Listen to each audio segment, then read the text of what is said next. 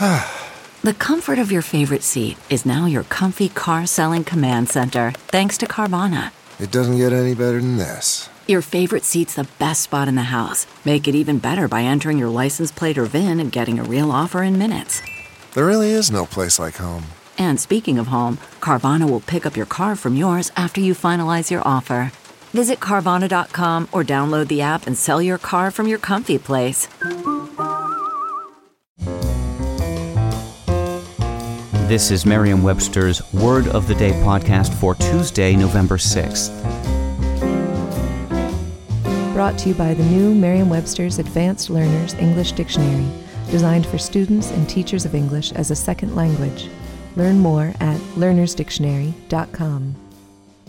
The word of the day for November 6th is bugbear, spelled as one word, B-U-G-B-E-A-R.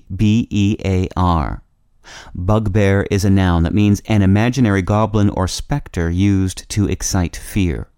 It can also mean an object or source of dread, or a continuing source of irritation or a problem.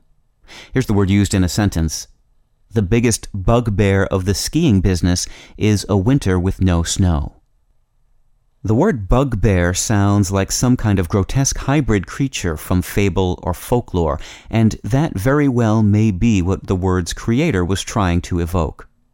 When the word entered English in the 16th century, it referred to any kind of creature made up to frighten someone, most often a child. In 1592, Thomas Nashe wrote of mere bugbears to scare boys.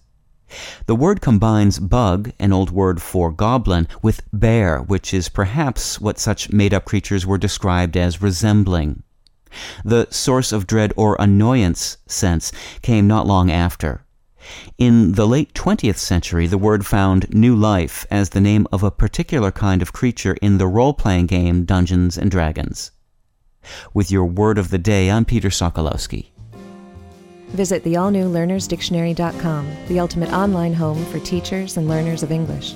A free online dictionary, audio pronunciations, custom study lists, and interactive exercises are available now at learnersdictionary.com.